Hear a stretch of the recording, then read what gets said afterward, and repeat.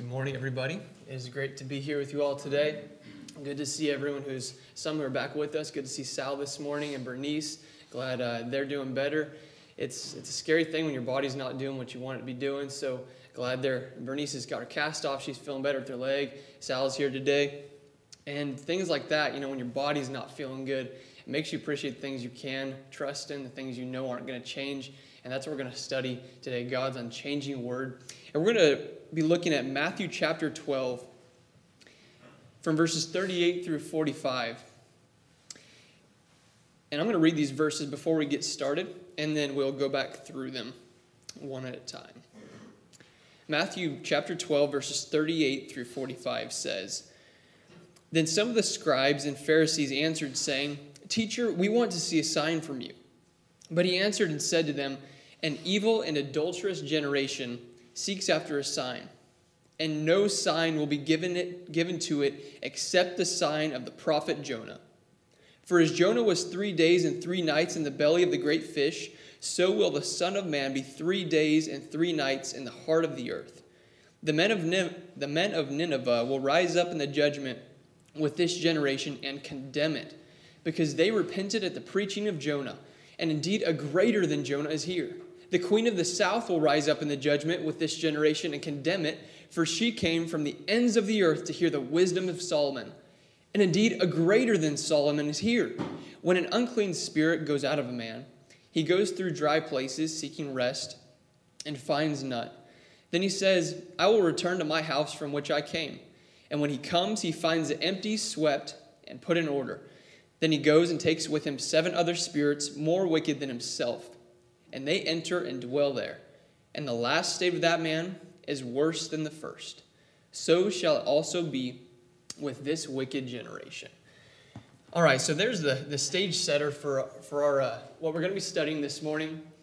And as I went through that, a couple questions you might have to think about as we go through this, and maybe some things that jumped out to you like they did to me is, are you a bad person if you ask God for a sign?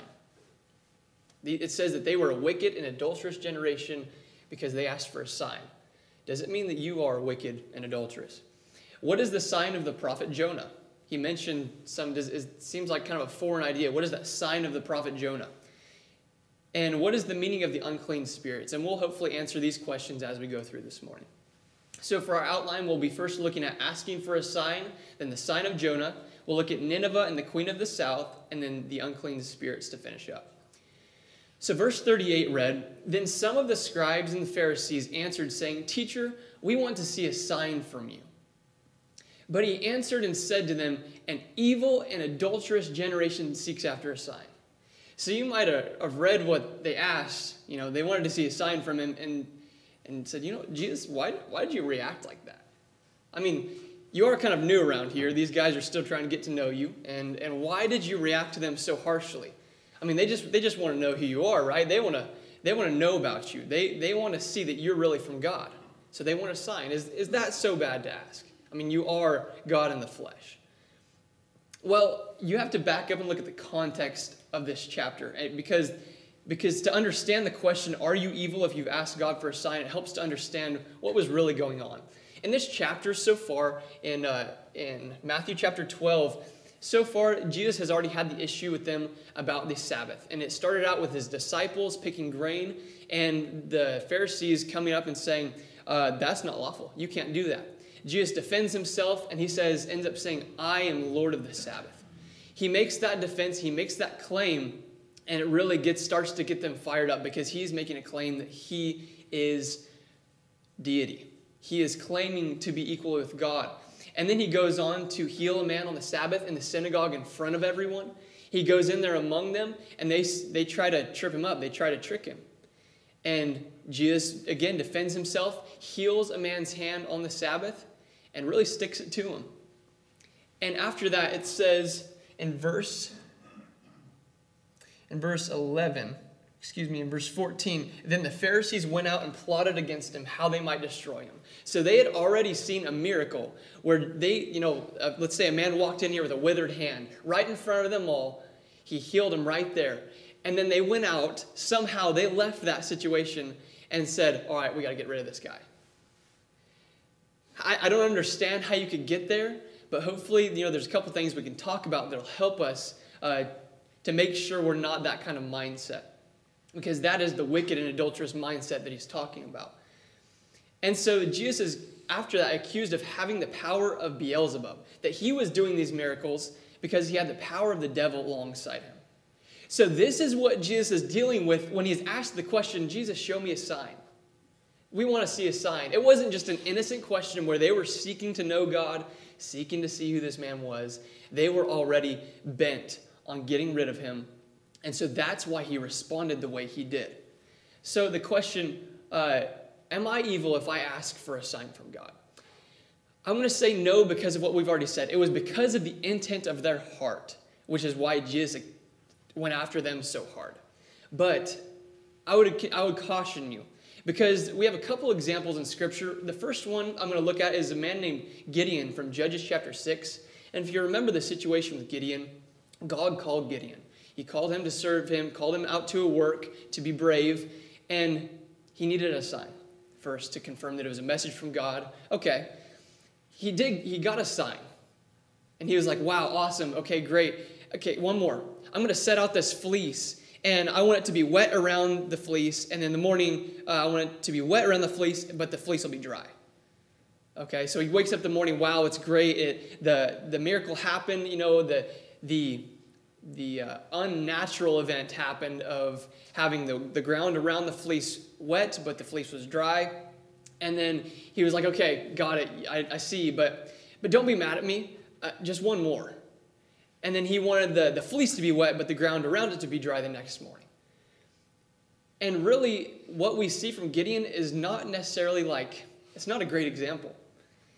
Gideon was coming to God and was just like, oh, okay, one more. I just need one more sign. I need to make sure that you're with me. And really, it was a sign of his weakness. Okay, so let's keep that in mind. Because sometimes when we think, if I just had this, if I just knew this, or I was just sure about this in my mind, God cleared this up for me, maybe gave me a sign, maybe spelled something in my Cheerios, then I would be more clear. But from Gideon's example, it didn't really seem to help him that much. It seemed to just kind of be a problem he had in his own mind. Okay? So what's another situation we can look at? Luke 16, verse 27, or the parable of the rich man and Lazarus.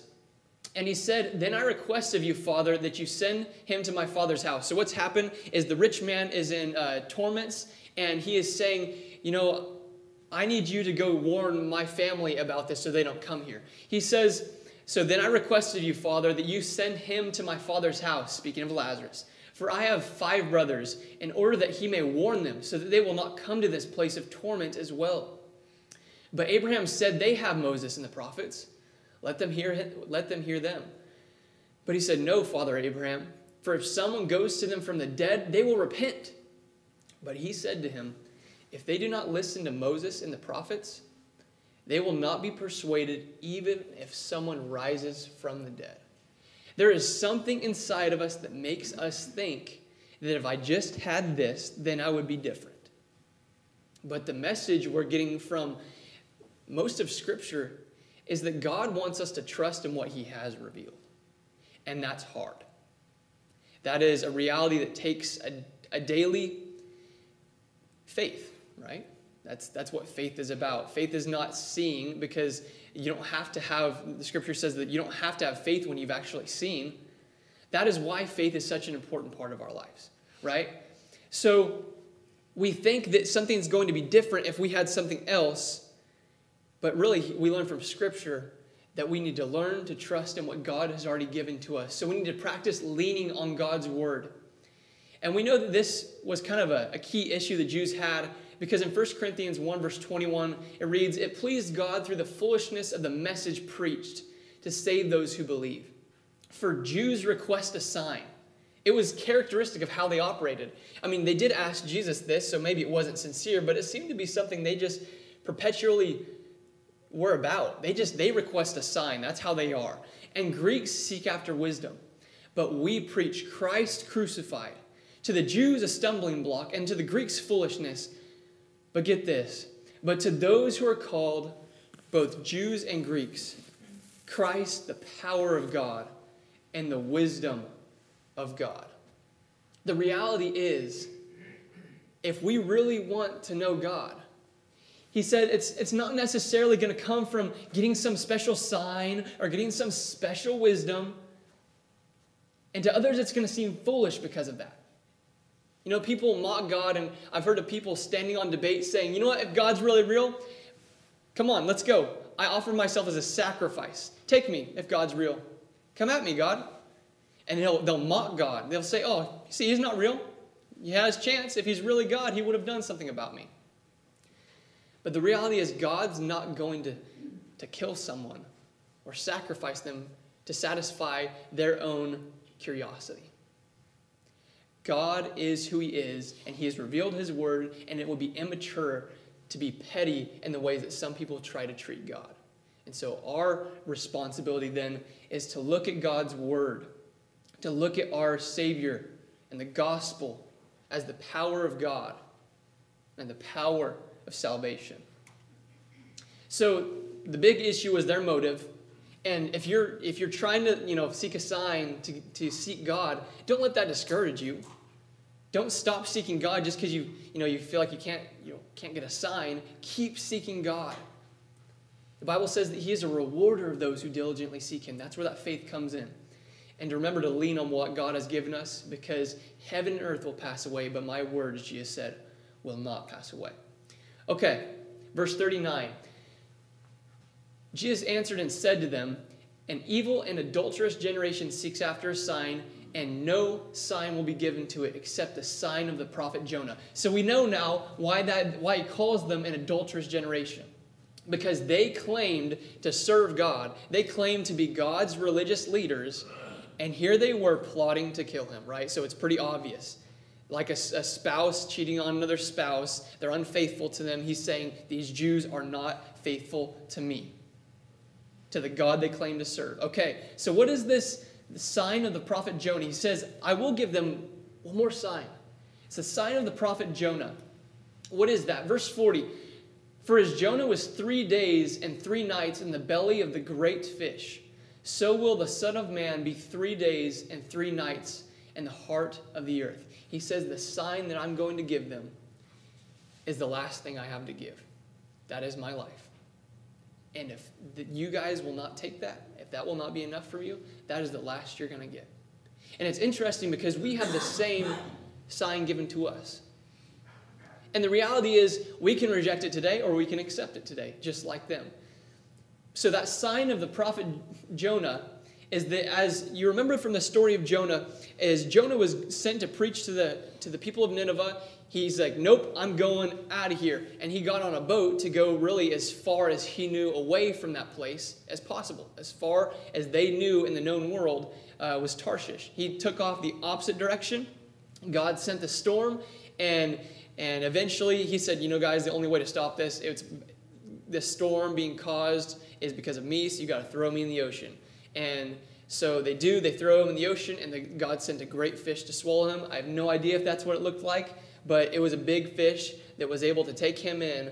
And, a lot of descriptions, pictures about him, show him sitting kind of cross-legged inside that thing, all comfortable with a little fire lit.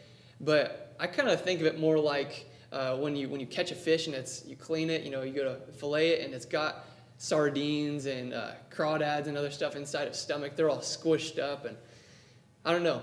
But it was enough for him to pray to God to forgive him. He repented, and he ends up coming out of that fish to go on to serve God, right? The comparison here is that Jesus, when he was crucified, was 3 days in the grave, in the heart of the earth. And then he rose again to walk, and a man that was alive. And so this is the connection, that sign of the prophet Jonah. They knew about that from the Old Testament. And he said, you'll have that.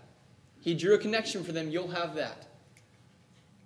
And I just want us to think for a second about Jesus' perspective during all of this. How frustrated it must have made him to be doing everything you can for the people who are trying to kill you, and yet they are still just bold-faced and obtuse with you. In Matthew 23, verse 37, we read about some of the things he was feeling as he was preaching to them. Jesus says, Jerusalem, Jerusalem, who kills the prophets and stone those who have been sent to her. How often I wanted to gather your children together, the way a hen gathers her chicks under her wings, and you were unwilling. He says, I've wanted so long to take care of you. I'm here for you. I don't want to be here. This hurts, being in this life where you have all these problems, where you get viruses and you get pandemics and you get all this junk. I hate this. But they didn't want it. These people rejected him right in his face. He said, behold, your house is being left to you desolate. How frustrated he must have been preaching to them, showing them miracles, and having them turn on him and reject him still. Okay, verse 41. It goes on to say, the men of Nineveh will rise up in your judgment, and the men of Nineveh will rise up in the judgment with this generation and condemn it, because they repented at the preaching of Jonah. So is he saying that the Ninevites are going to be the judges? Well, we know that Jesus is the judge in the final day, so that's not what he's saying. What he's saying is that because they repented at the preaching of Jonah, they exemplified the correct response to preaching. And they are thus making the Jews look bad, right? Because a greater than Jonah is here, he said. So if the people of Nineveh repented with Jonah, this guy who didn't even want to be there, and he was ready to have them condemned in his heart, if they repented from that warning from God, you have a much greater Jonah here right now with you. And because of their response, they're condemning the Jews by their own example, by them showing that it can be done and it should be done in response to God's message. So the connections we have so far kind of between Jonah and Jesus is that Jonah ran from God's call, but Jesus willfully came. He chose to come down to earth. Jonah was coerced into his work. You might say, oh man, it was his choice to get up on land. Well, I think anyone would at least go out there and do the job, quote unquote, if you're swallowed by a fish and then spit up. But Jesus willfully served. Jonah hated the Ninevites, and he did not want them to be saved. But Jesus died for those who killed him. John 3:16. And Jonah was 3 days and 3 nights in the belly of the great fish, and like Jonah, Jesus was a type of Jonah, and that he was 3 days and 3 nights in the grave. Verse 42, the queen of the south will rise up in the judgment with this generation and condemn it, for she came from the ends of the earth to hear the wisdom of Solomon. And indeed, a greater than Solomon he is here. So he's piling on with what he just referenced. So that condemnation that he was talking about of someone who was willing to hear wisdom, someone who is willing to hear reason and knowledge from God. The queen of the south responded, so why don't the Jews? A much greater than Solomon. One who had great wisdom was Solomon, but Jesus was God in the flesh, so he was infinitely wise. And by the queen of the south's example, that was going to condemn them because she was willing to hear. And we read about this situation in 1 Kings chapter 10. It says, Now when the queen of Sheba, that is the same thing as the queen of the south, heard of the fame of Solomon concerning the name of the Lord, she came to test him with hard questions. She came to Jerusalem with a very great retinue, with camels that bore spices, very much gold, and precious stones. And when she came to Solomon, she spoke with him about all that was in her heart. So Solomon answered all her questions. There was nothing so difficult for the king that he could not explain it to her. And when the queen of Sheba had seen all the wisdom of Solomon, the house that he had built, the food on his table, the seating of his servants, the service of his waiters and their apparel, his cupbearers, and his entryway by which he went up to the house of the Lord, there was no more spirit in her. Then she said to the king, It was a true report which I heard in my own land about your words and your wisdom. However, I did not believe the words until I came and saw with my own eyes. And indeed, the half was not told to me. Your wisdom and prosperity exceed the fame of which I heard. Happy are your men, and happy are your servants. Are these your servants who stand continually before you and hear your wisdom? Blessed be the Lord your God, who delighted in you, setting you on the throne of Israel, because the Lord has loved Israel forever. Therefore he made you king to do justice and righteousness. This was a woman from far off who had heard about the wisdom of Solomon. So man, she's got wise men. She's got her own staff who consult her in all of this. And yet when she comes to Solomon, she says, they didn't even tell me half about what was true about you. They knew about these scriptures. They knew about the great Solomon. And Jesus says, a greater than Solomon is with you. He has the wisdom that you need. He's making you look foolish in front of everybody in your own synagogues. And you're not listening to him. They knew about this. If even the queen of the south, someone from far off, can declare the praises of the Lord when they see what God has done, how did they not see Jesus, the Son of God? So in summary, the Gentiles listened to wisdom and repented, and they were working with so much less. And the Jews won't even obey their own Messiah, and that just makes them look bad. Okay, so our last section, verse 43. It reads, when an unclean spirit goes out of a man, he goes through dry places seeking rest and finds none. Then he says, I will return to my house from which I came. And when he comes, he finds it empty, swept, and put in order. Then he goes and takes with him 7 other spirits more wicked than himself. And they enter and dwell there, and the last state of that man is worse than the first. So shall it also be with this wicked generation. So throughout this chapter, he's been talking to them. They tried to say, you know what? You do all this by the power of the devil. And he's kind of drawing back to that and saying, no, if anyone is working with the power of the devil, it's you. And he connects it to their way they polish themselves. They get things clean and tidy and swept in order. You know, they're supposed to be wise and clean and holy. But really, he says, that is empty, perfect stomping grounds for an evil spirit and his buddies. They're going to come back worse than before because you just cleaned it out and made it ready for them. And so he says, no, the reality is with this generation, with you guys, you think you're all this and that. You think you've cleaned it all up. But if anything, you're the one serving the devil because of your hard heart and because of the way you have not filled your lives with good and response. And that is the message for us. This is one of the things I think is very practical for us. Because in our Christian lives, we have to fill our lives with good and not just get rid of the bad. And you know, this hit home for me when I remember sitting in my sophomore English class in high school.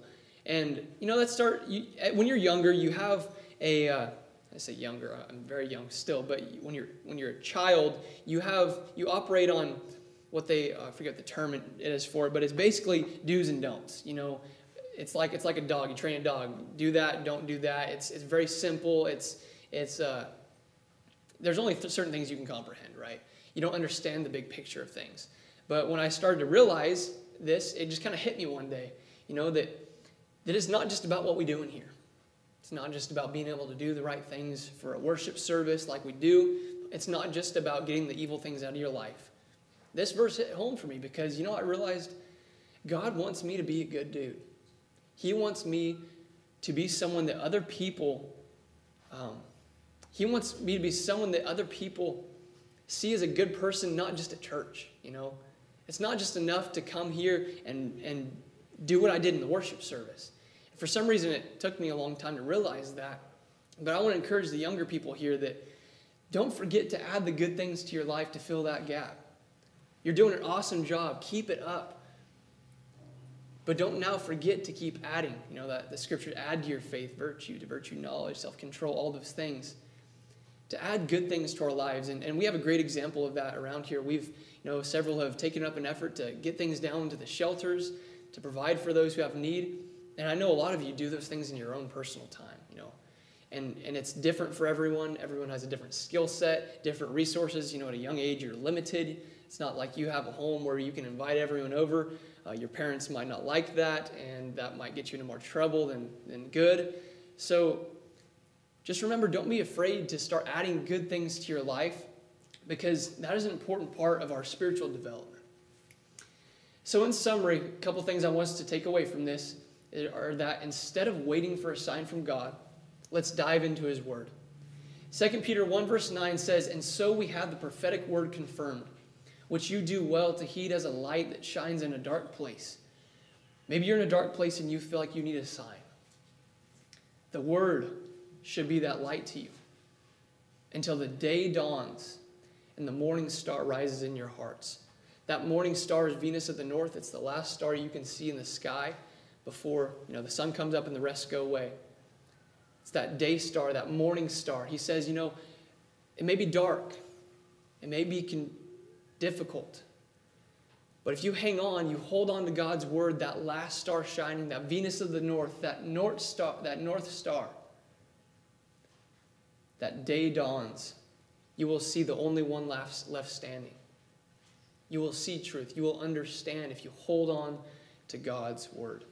And the other thing we learned is that we need to get rid of the sin in our lives and fill that void with good.